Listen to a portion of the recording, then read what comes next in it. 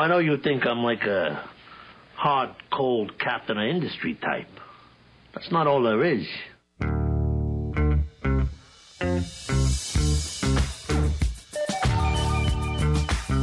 It's Manson Mitchell on the Weekend with Gary Manson, Suzanne Mitchell. A double shot of good conversation with great guests to power up your day. Manson Mitchell, you're on the air.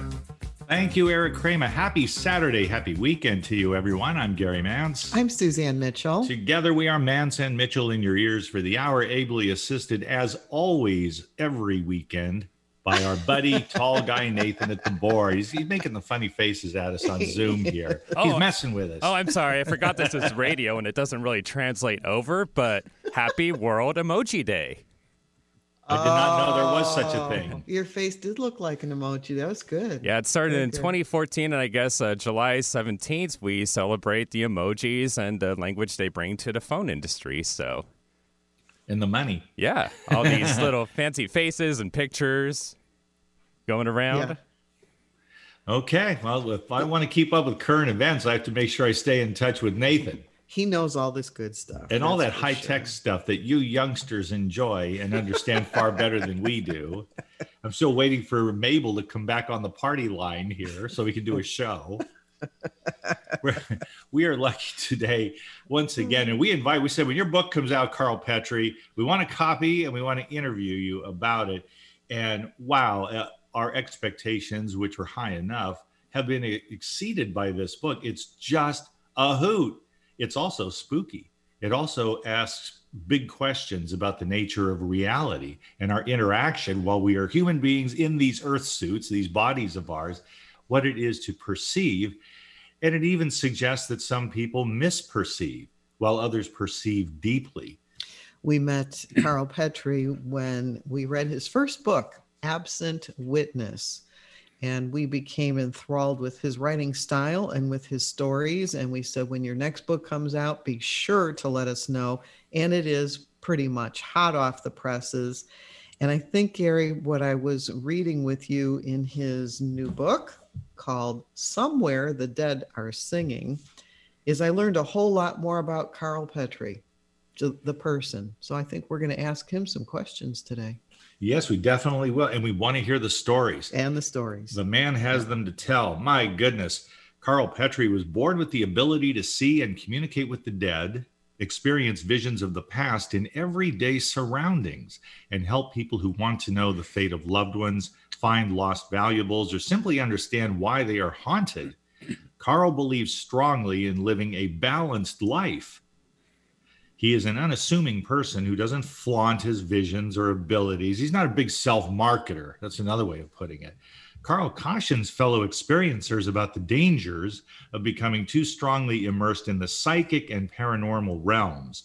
He stresses the importance of having earthbound interests and activities as well to keep the gifted anchored in their reality, a reality that we all share. And now we're going to share some time with the man himself, Carl Petrie. Welcome back to Manson Mitchell.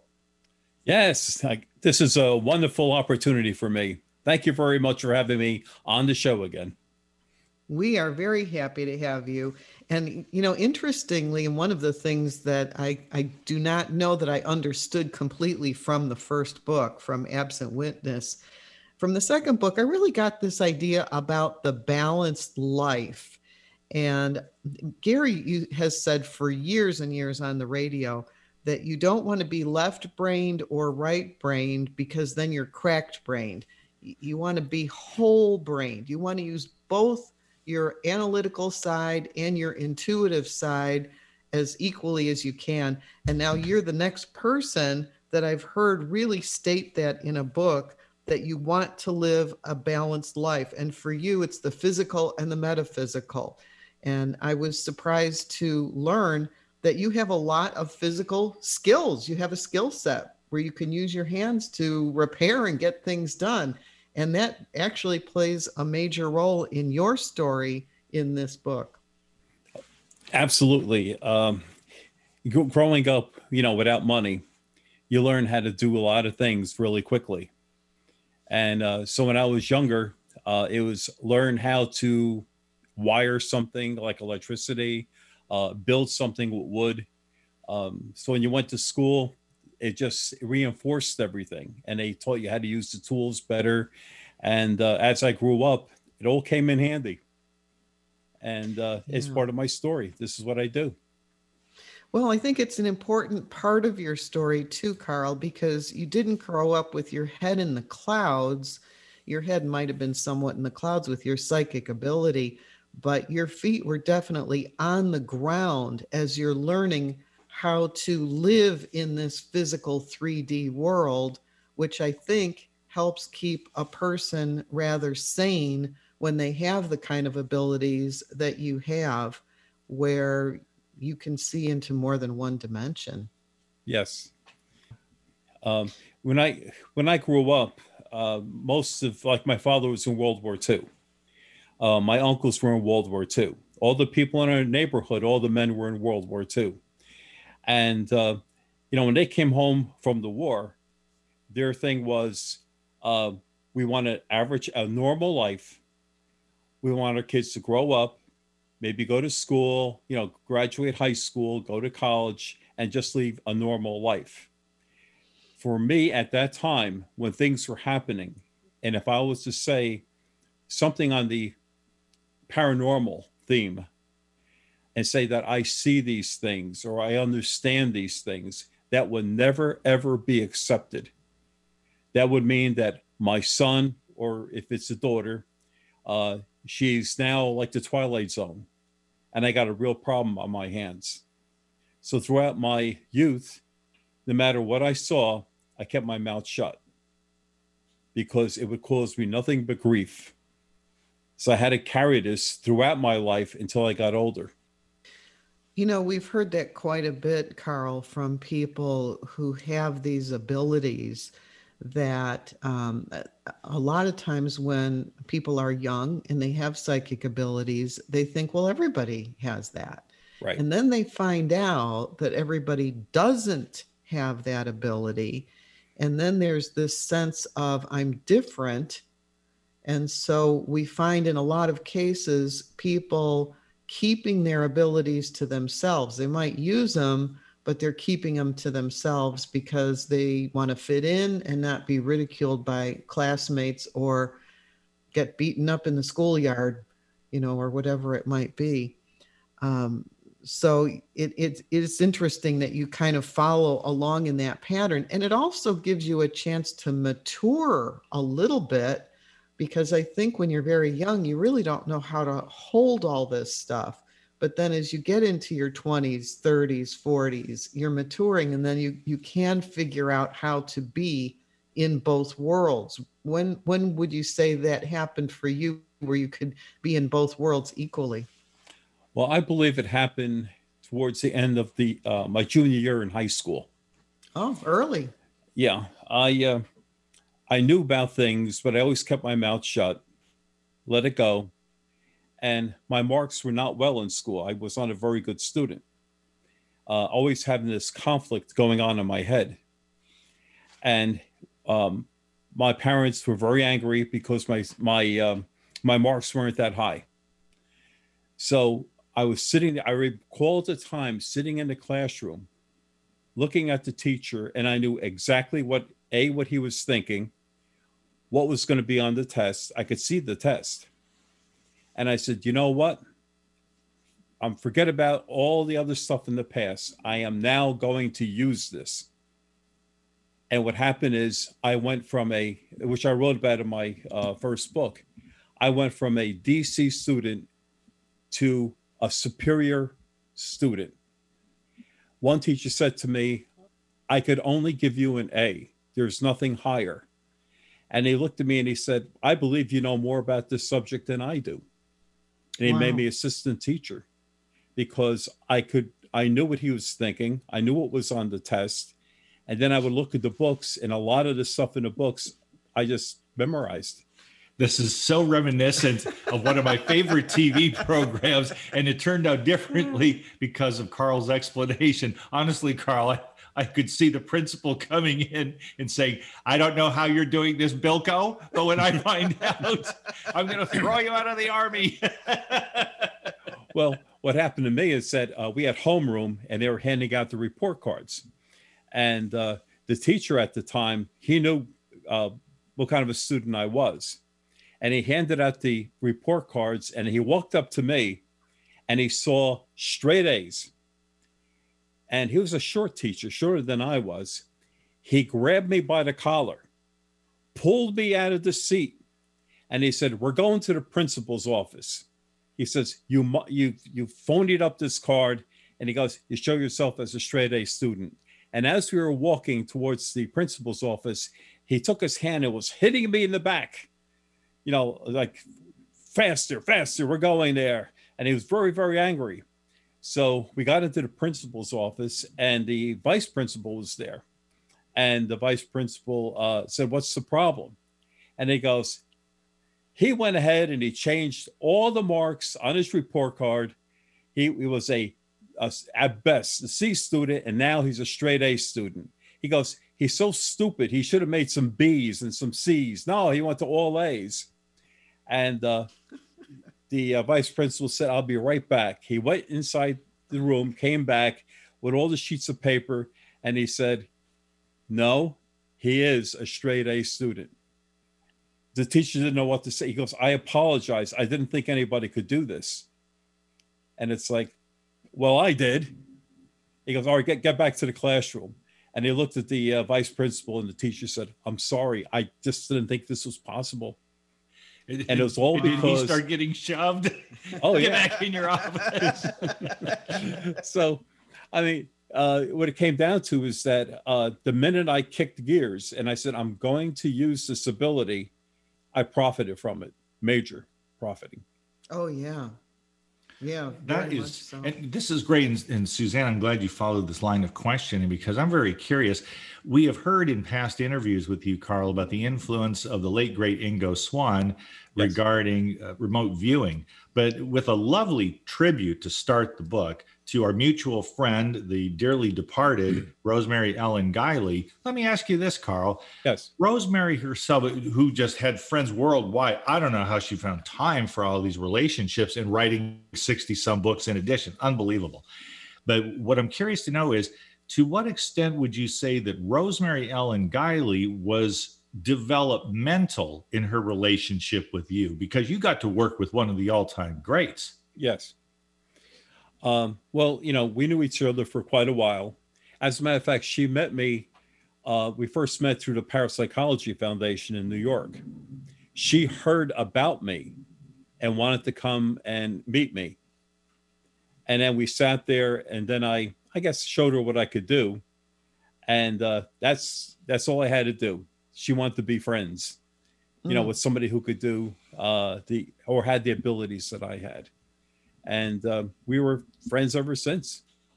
When Gary and I have talked to psychic mediums of our acquaintance, we often get into the various clairs. Are you clairsentient? Are you clairaudient? Are you clairvoyant? Can you see? Can you hear? What is it that your major clairs are? And one of the things that Gary and I were reading in one of the very first, early on in your book, Somewhere the Dead Are Singing, we were reading about something called retrocognition. And I said to Gary, I don't recall our having this conversation with any mediums before. So let's ask Carl about that. What is retrocognition and what happened in Cape May, New Jersey? Okay. Retrocognition is the ability to go somewhere and to stare at the area, and I could tell you what was there before, what it looked like, and what the people were like. I could hear the conversations by people, even 100 or more years ago. I could hear it. And that's what really shakes up people. Now, when you have an ability like this, number one, what good is it? Well, people who are restoring their homes, bringing it back to where it was 120 years ago, there's nobody better than to bring me through the doors, and I could walk through their house and I could point out what was there before. And so I was doing this for quite a while. People who were restoring mansions in the more affluent area of where I live, And I would, like in this one case, I said to them that on the molding, there was a holder for a picture, and you would see the wires come down on the face of the wall, and you would see the picture. And then I would walk around and I would point to every spot where there was one. And the guy, he looked drained. He was very angry. He said, I brought a master carpenter here from Ireland, and one of the things I wanted him to do was fix those holes, because I didn't know why those holes were there. Gosh. He goes, I paid him a lot of money to do that. So I went through the house and I said, oh, by the way, there used to be a wall here. And I described where the wall was. They grabbed their blueprints for the house, which they had, and they opened it up and they looked. Sure enough, there was a wall there. So they loved it. They loved the fact that I could go ahead and I could do this. So that was one of the things I was doing, but having this ability. There was a case where, with retrocognition, I could look into a photograph, go inside the photograph, turn around, and see who's taking the picture. I said this at the Parapsychology Foundation, and I said that to Dr. Joanne McMahon. And I just said it as a matter of fact. So she invited me to her house, and she had in her dining room a bureau, and she had all these family pictures on it. So she said, look at those pictures. Is there a picture that you can go into and tell me about? So I saw there were two women. One had an apron on, and they were inside of a garden. And I pointed to the woman with the apron, and I said, she's very worried because this is taken during the war. She had to collect a lot of ration stamps in order to buy a big chunk of meat that she has cooking. The man that's taking the picture, I could see him. He's a man has problems with his hands. He's trying to hold the camera, but he's having difficulty. He's trying to hold it straight. I said he has blue pants on and a white shirt. It looks like he had a tie on and he took it off. So I assumed this is possibly a Sunday. And this was happened during the war. And she was worried that her roast was going to burn because it's taken so long for this man to take the picture. So after I gave her the information, I says, okay, I says, I'm leaving. I'll see you some other time. When I left, she got on the phone. The two women in the picture was her mother and her mother's sister. Her mother's sister had the apron on.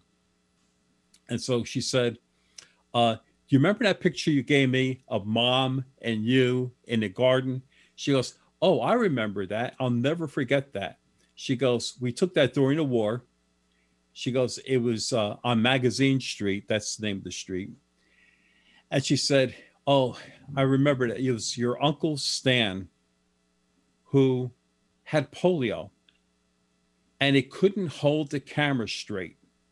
And it was taking forever to take that picture. And she goes, wouldn't you know it? I had a roast in the oven, and it was taking so long, I was afraid that it was going to burn. Wow. So she goes, thank you very much. And then Dr. McMahon called me up and she said, everything you said was correct. Because I was able to go into the picture, turn around, and look out.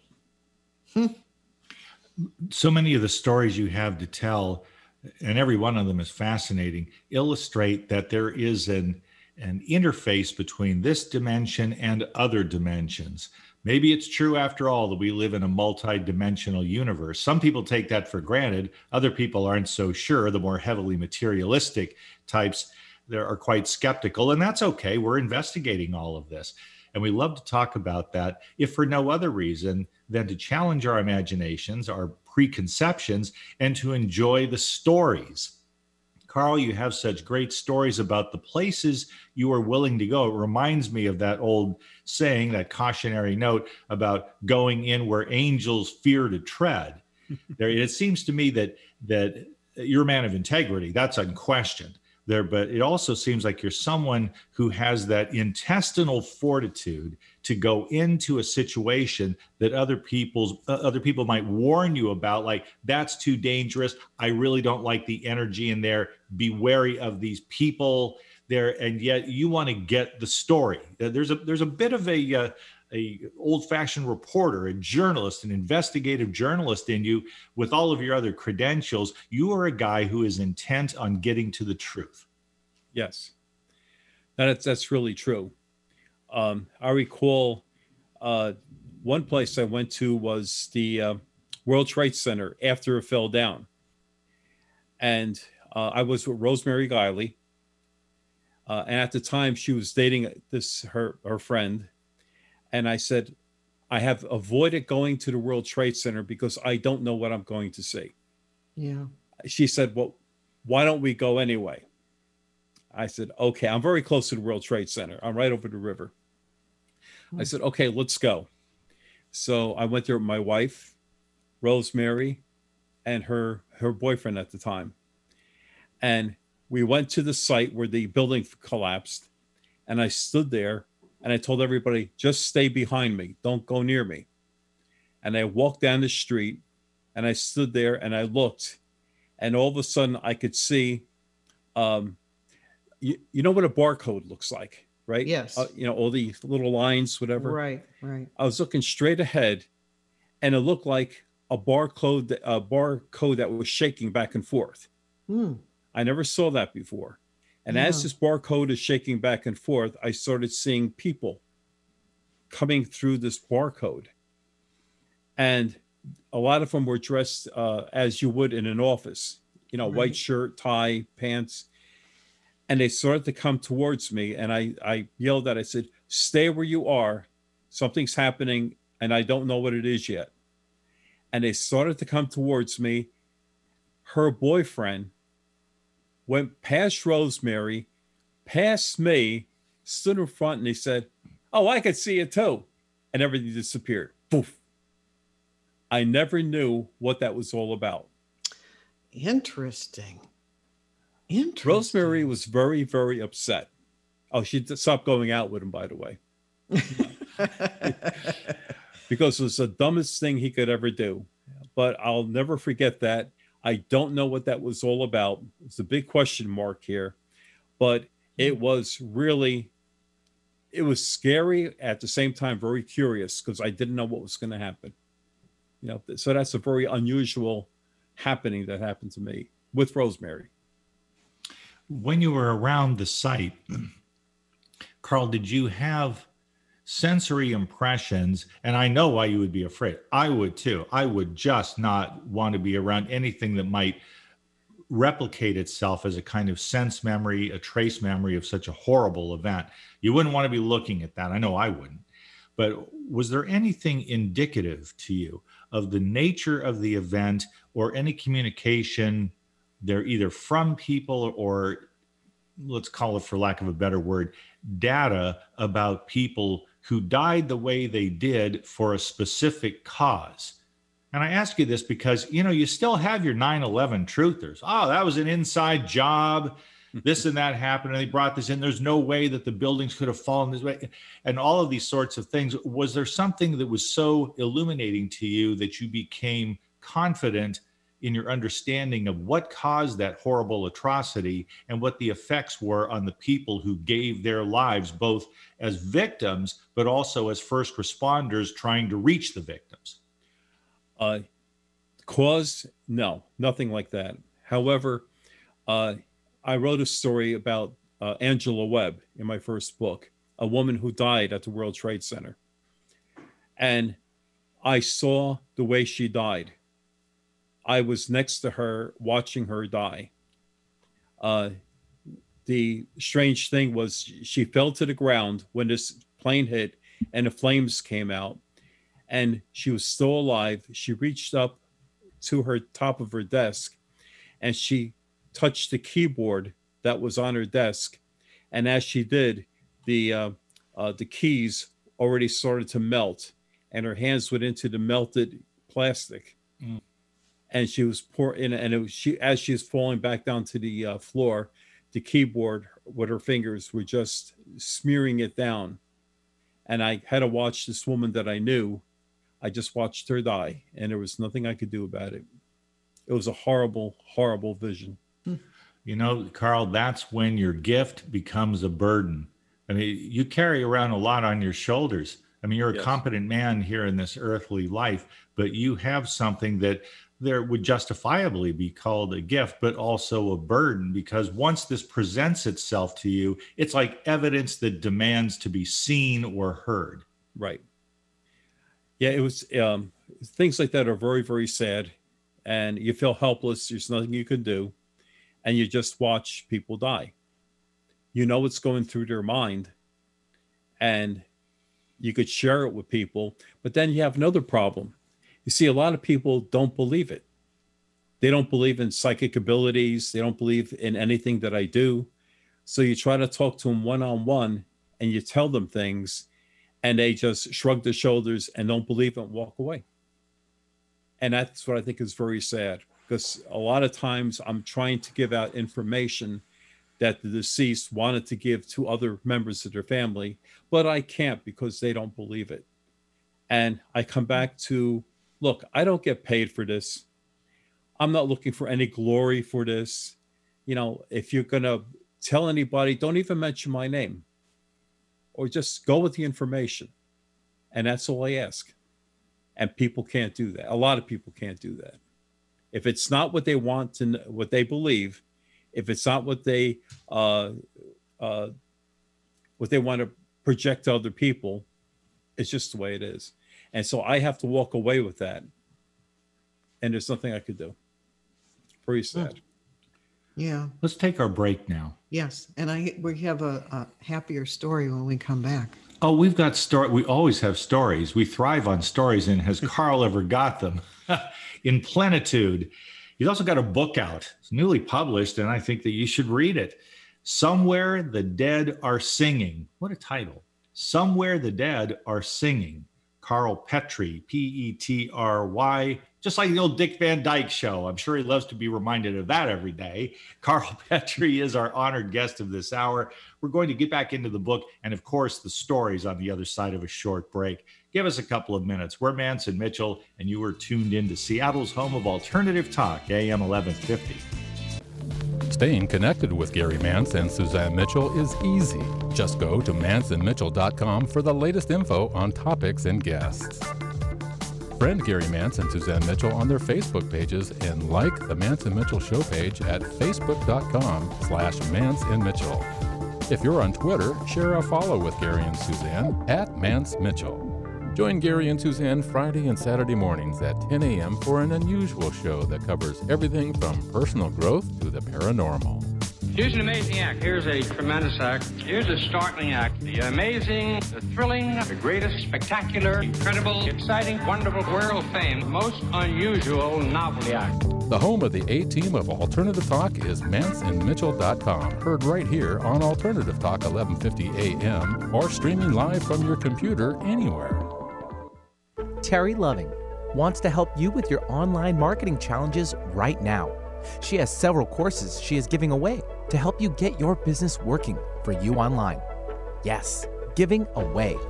WordPress websites are her specialty, yet her technical skills go way beyond that. Check out her blog at terryloving.com or email her directly at terry@terryloving.com. That's terry@terryloving.com.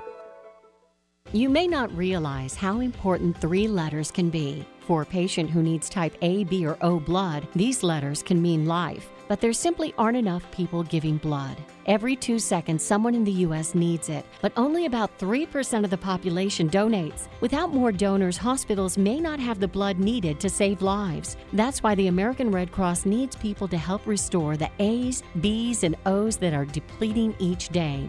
When you make your appointment to donate blood at redcrossblood.org/missing types, you can help give strength to kids, parents, and grandparents who face life and death challenges. From cancer patients to accident survivors waiting for critical surgeries, your generosity can give someone more life. Don't wait until the letters A, B, and O are missing from hospital shelves. You are the missing type patients need. Visit redcrossblood.org/missing types or call 1-800-RED-CROSS to make your donation appointment today. I'm Gary Mance. I'm Suzanne Mitchell. We're a couple of baby boomers who bring you a talk radio mix of metaphysics and music, politics, and pop culture. And you never know which celebrity will join us for an interesting conversation. Mance and Mitchell is Boomer HQ, Friday and Saturday mornings at 10 on 1150 AM KKNW. Your home for alternative talk in Seattle and Western Washington. Bored with the other stations, hammering away on the same old talking points? Try Alternative Talk 1150 and get some variety. Welcome back to Mance and Mitchell. That's great. Anytime that was on the radio, Carl, I couldn't help but go, he said it. That's always my line. Hey, they're my hometown boys. And I have the high parts. Hometown boys, he says. And we saw Frankie Valli at the Van Wezel Theater in Sarasota, Florida. It was a real privilege to see him. He still had it. Oh, yeah. Oh, yeah. They were old and raggedy, but we loved them. The songs weren't old and raggedy, fortunately. Just the voices. Yeah, they managed to push on. That was great. Yeah, very good. Very good. Carl Petrie is our guest this hour. We're having a good time. And we want to talk about all the stuff that you're into, Carl. Gary and I are familiar with Absent Witness, which we read and talked to you about, and your brand new book, Somewhere the Dead Are Singing. Such great, great stories.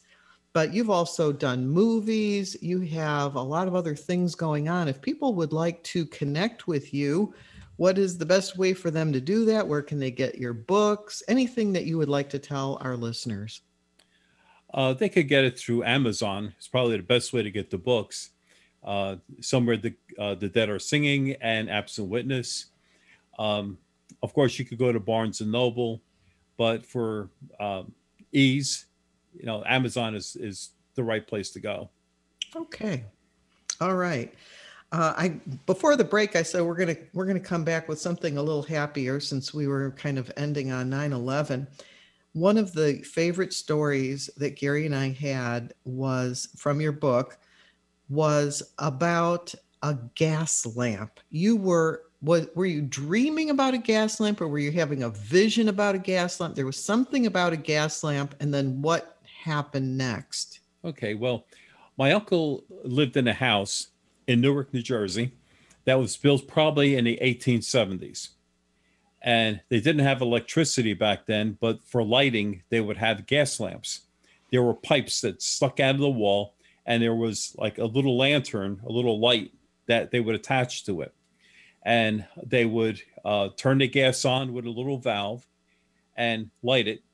And that would be how they would illuminate the room or the hall, whatever. And I went to see my uncle.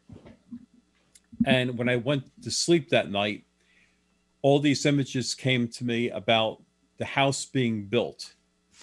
I saw how they erected the beams, everything about it. And then it centralized itself on a scene that was in the hallway. And in the hallway, there was a man and a young boy, I would say his son, and he would crack open this case, take the Excelsior out, which looks like straw, because they didn't have styrofoam back then. And he was showing him how to build a gas lamp that they were going to put into the wall. And piece by piece, he would show the little boy how to do this. Then he would end by saying, you got to keep the wick low or else you'll burn it out. And then it would repeat again, the same thing. Then again, then again, then again. And it would continue throughout the night. And the next morning I would wake up. My wife would look at me and says, how did you sleep last night? And I said, terrible. I'm watching this guy build a stupid gas lamp over and over and over again. So she says, well, maybe it'll just go away. Well, the next night it didn't.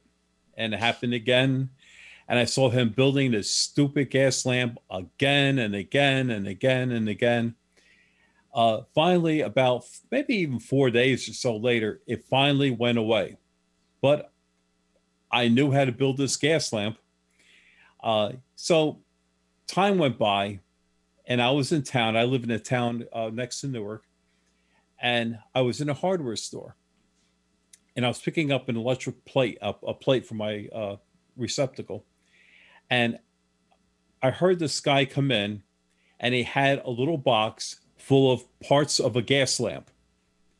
And he said to the guy behind the counter, and he said, "Hey, do you know how to put this thing together?" And so the man is Polish, the man who ran the store. And he said, "How do you think I am? This is stupid gas lamp. You know, get yourself something electric. Why do you want to bother with this? This is stupid." You know, the guy goes, "Well, I'm trying to restore it." And so I heard him, and I walked up to the counter, and I just took my hands, I grabbed the box, I laid out all the pieces, and as fast as my hands could move, I built this gas lamp. And then before I could think about another thing, out of my mouth came, "Keep the wick down low or else you'll burn it out." So the guy looked at me, and he was shocked that I could take all these pieces and make a gas lamp in seconds.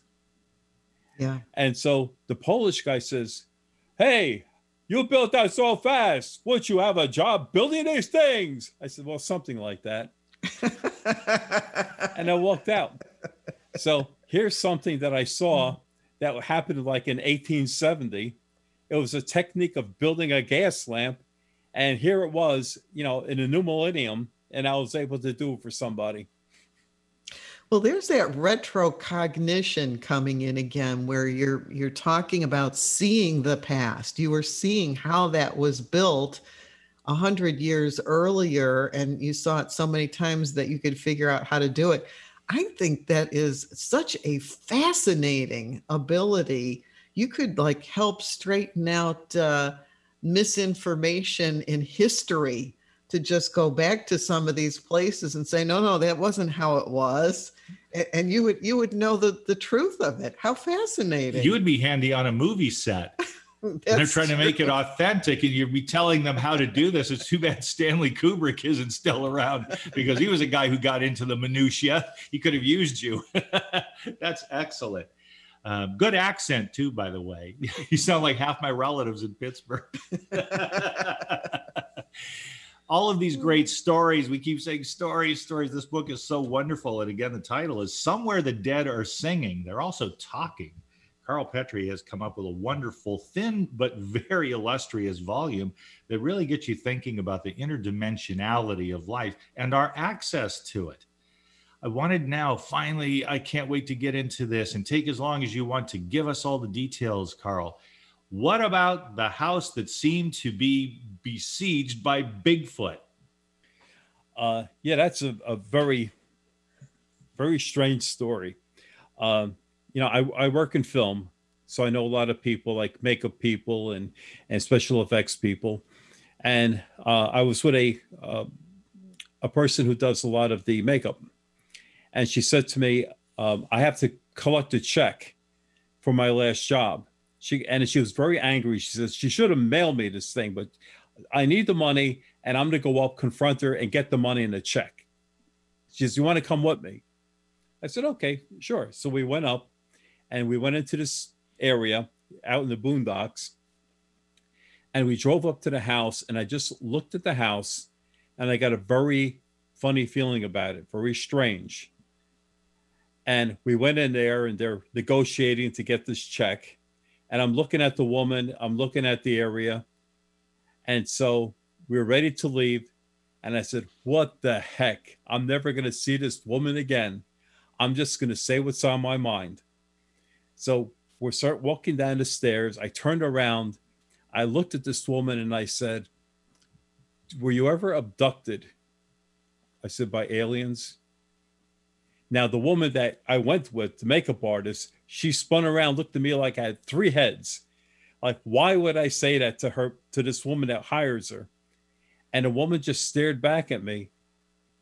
And she said, "Yes, I was. How do you know that?" And I said, "You were camping with two other girls, and you had a campfire, and all of a sudden you were gone. And the girls thought you left and went home." And I says, "And then a little while later, you came back and the campfire was just embers. It was just about out. And then the girls came out and they said, "Where were you?" Knowing very well that you were not there. You were taken aboard a craft.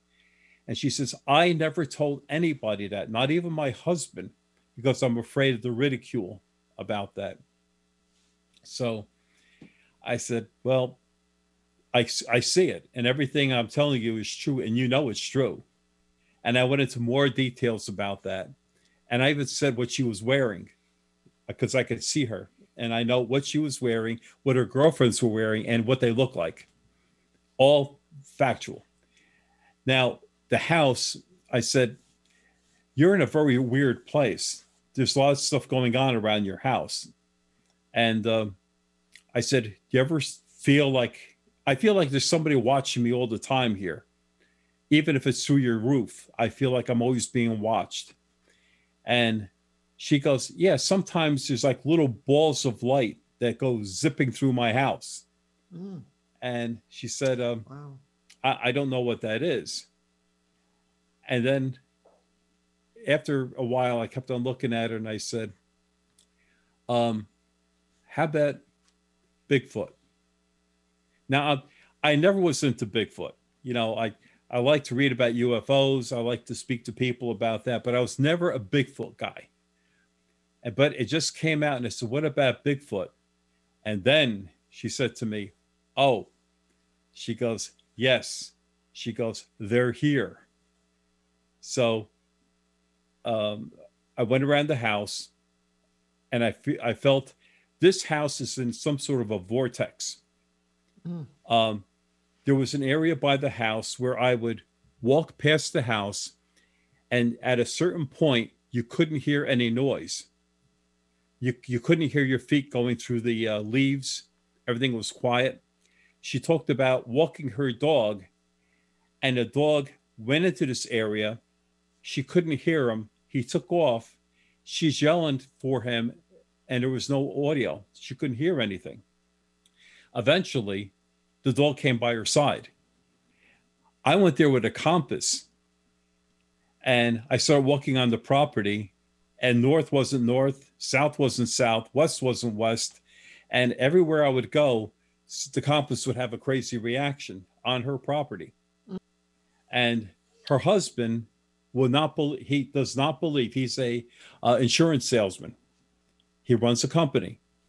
He refuses to believe any of this. Even if it's in your face, I don't believe it.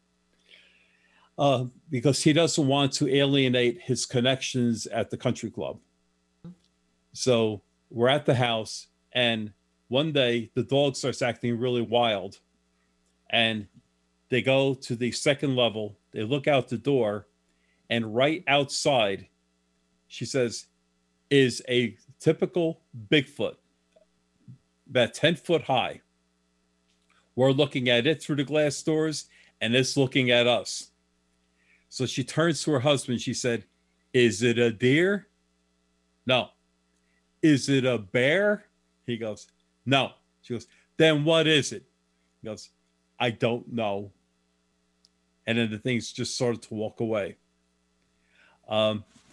So around the house, you can see at night, they take trees and they cross them.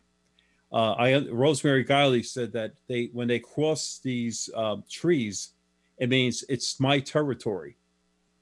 And so you'll see these X's around their house. And so they are marking off the territory. This is their place. And I still couldn't get 100% handle on it. I saw the footprints. They were around. I just couldn't get a handle on it till one day I walked into the woods and I turned around and I saw her house. And I said, "Oh my God, I am now seeing through the eyes of what these people are seeing. I am now seeing through the eyes of Bigfoot. And I know where they are, where they stand, and they are interdimensional. That means they could have been standing right next to me and I could not see them." So then I knew what it was. We had two very famous psychics from England. They were visiting us and Rosemary Guiley. And we asked them to come with us to this house to get their input of what's at that house, but would not tell them what we knew. So they went to the house, and one's name is Stuart, one man's name is Dean. They went into the house, and Stuart said, there is something big, he goes, staring inside this house. And he goes, they walk by your sliding glass doors and they could see inside. I personally, there's 3 levels to the house. I cannot walk to the 3rd level because I fall on my face. My head starts to spin and I drop. I tried it a number of times and I gave it up. They came from England. Stuart walked up the stairs. He said, I feel kind of woozy. Dean, the other one, went to the 2nd level and he says, I can't go any further. So there's this property in New Jersey. Well, actually, it's the New York area, and where close to New Jersey, where this is happening on a daily basis. And she knows that if she makes mention of it, people may not want to buy her house. Right. And I'm sure she'd like to sell it. She wants to sell it and just get out of there. But so it's so under wraps. But maybe after she sells it, we could go into more detail about it. You know, I wrote under Bigfoot on my notes for today, another dimension, ? Yes. Because I was wondering, why they have these Bigfoot shows on TV. Gary and I have seen quite a few of them. In fact, we've talked to some Bigfoot people on air with us. But why are they able to disappear without a trace? You see them running into the woods or running past something, and then they're just gone. And I said, are they just going to another dimension? Yes. And so when you said they're multidimensional, it was like, I thought so. It isn't like you're going to find them. And one of the things that has come up is you don't find any remains of Bigfoot. There's no Bigfoot bones out there. There's no stuff like, if they die, where are they? Well, I don't think they're in this dimension. But when you're talking about you couldn't go to the 3rd floor, was the sense that whatever was going on with this vortex was somehow stronger the higher you went off the ground? Why do you think that there was this sense of dizziness and not being able to stand the higher you went? Well, the property itself, there's different parts of the property have stronger reactions than the other. Okay. Like my compass would spin wildly at different areas, and the other ones, it was normal. But why in these particular areas is this thing spinning in the opposite direction or telling me the wrong directions or something I don't know. So on that 3rd floor, it may not be the floor itself. It could be from the ceiling down. Yes. Then when I hit that area, I fall to the floor. It was very embarrassing the first time I went up there. And I'm a big guy. And I walk up to this floor, I take a step in, and then I find myself on my face. I had to crawl off of the floor and get down to the stairs to get out of that floor. Then, so the vortex could actually be in the air. It doesn't have to be connected to the ground. Right. Okay. Exactly. So where the vortex exists could be either on the ground or in the air. And it sounds like it's possible it could even be inside the house. Yes, I believe that. Wow. We've got about 5 minutes left. I have one I want to talk about. And let me approach this a bit facetiously, Carl Petrie. Suzanne and I, and we have vowed that we are going to meet up and we're going to go and get some good food together and just have a great time. We would love to break bread with you. How about if I suggested to you, would you be all adverse to the idea that, hey, we could all meet up in Point Pleasant, West Virginia. Hey, how about that? Like Mothman Festival. Sure, that would be great, wouldn't it? Read the book. Oh, we read that story. You got the heebie-jeebies and some bad juju. What happened there, Carl? I knew nothing about Point Pleasant, West Virginia. Went out there. Rosemary was giving a lecture out there, and I decided we'll go out. Let's see what it's like. And when I got there, it was more than I cared to ever imagine. I went up to the Lowe's Hotel, and I started seeing images of men, if you want to call them ghosts or imprints, of men discussing their barges on the river. There's 3 rivers that intersect with Point Pleasant. And I'm watching them, listening to this conversation. I start going out in the street, and I start seeing it's like another vortex of weird things happening.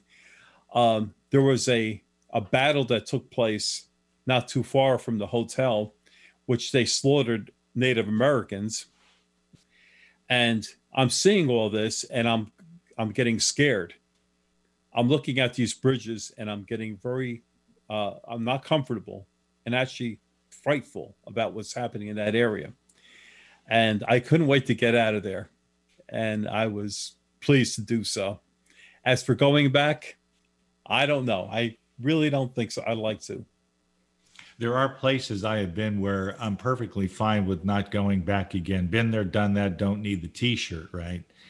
But one of the things that was harrowing for you, as it might be for many people, the scene of this battle was of one that we know from history occurred about, it seems to me, it was like 1774. So this is the Revolutionary War era, just about coming upon us. And the tribal chief was taken into custody, and before there was a treaty signed, I believe, or was it afterward, but this chief was actually murdered. Yes. And he cursed the land. He put a curse on the land that it would never be right. There would be problems, and anybody who lived on it would have problems and all this. And I believe it came true. The man was murdered, and what happened there should not really have happened. And here we are in Point Pleasant, West Virginia, and I look around, and it's not a place that I really want to call home.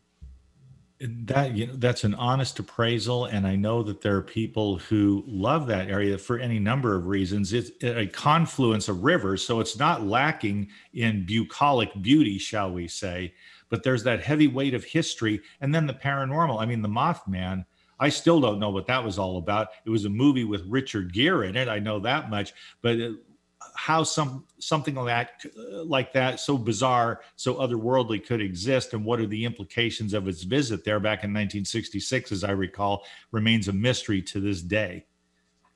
Well, I'm the type of person who hung around with Ingo Swann. And for those who don't know who he was a remote viewer that worked for the government. And he was like a pioneer in remote viewing. We've got about a minute. Okay. And the stories and the things that he told me make it very easy for me to believe this stuff and not want to be so jaded or, a type of person that would ask for more proof. After hanging around with somebody like that, you get a better understanding of things.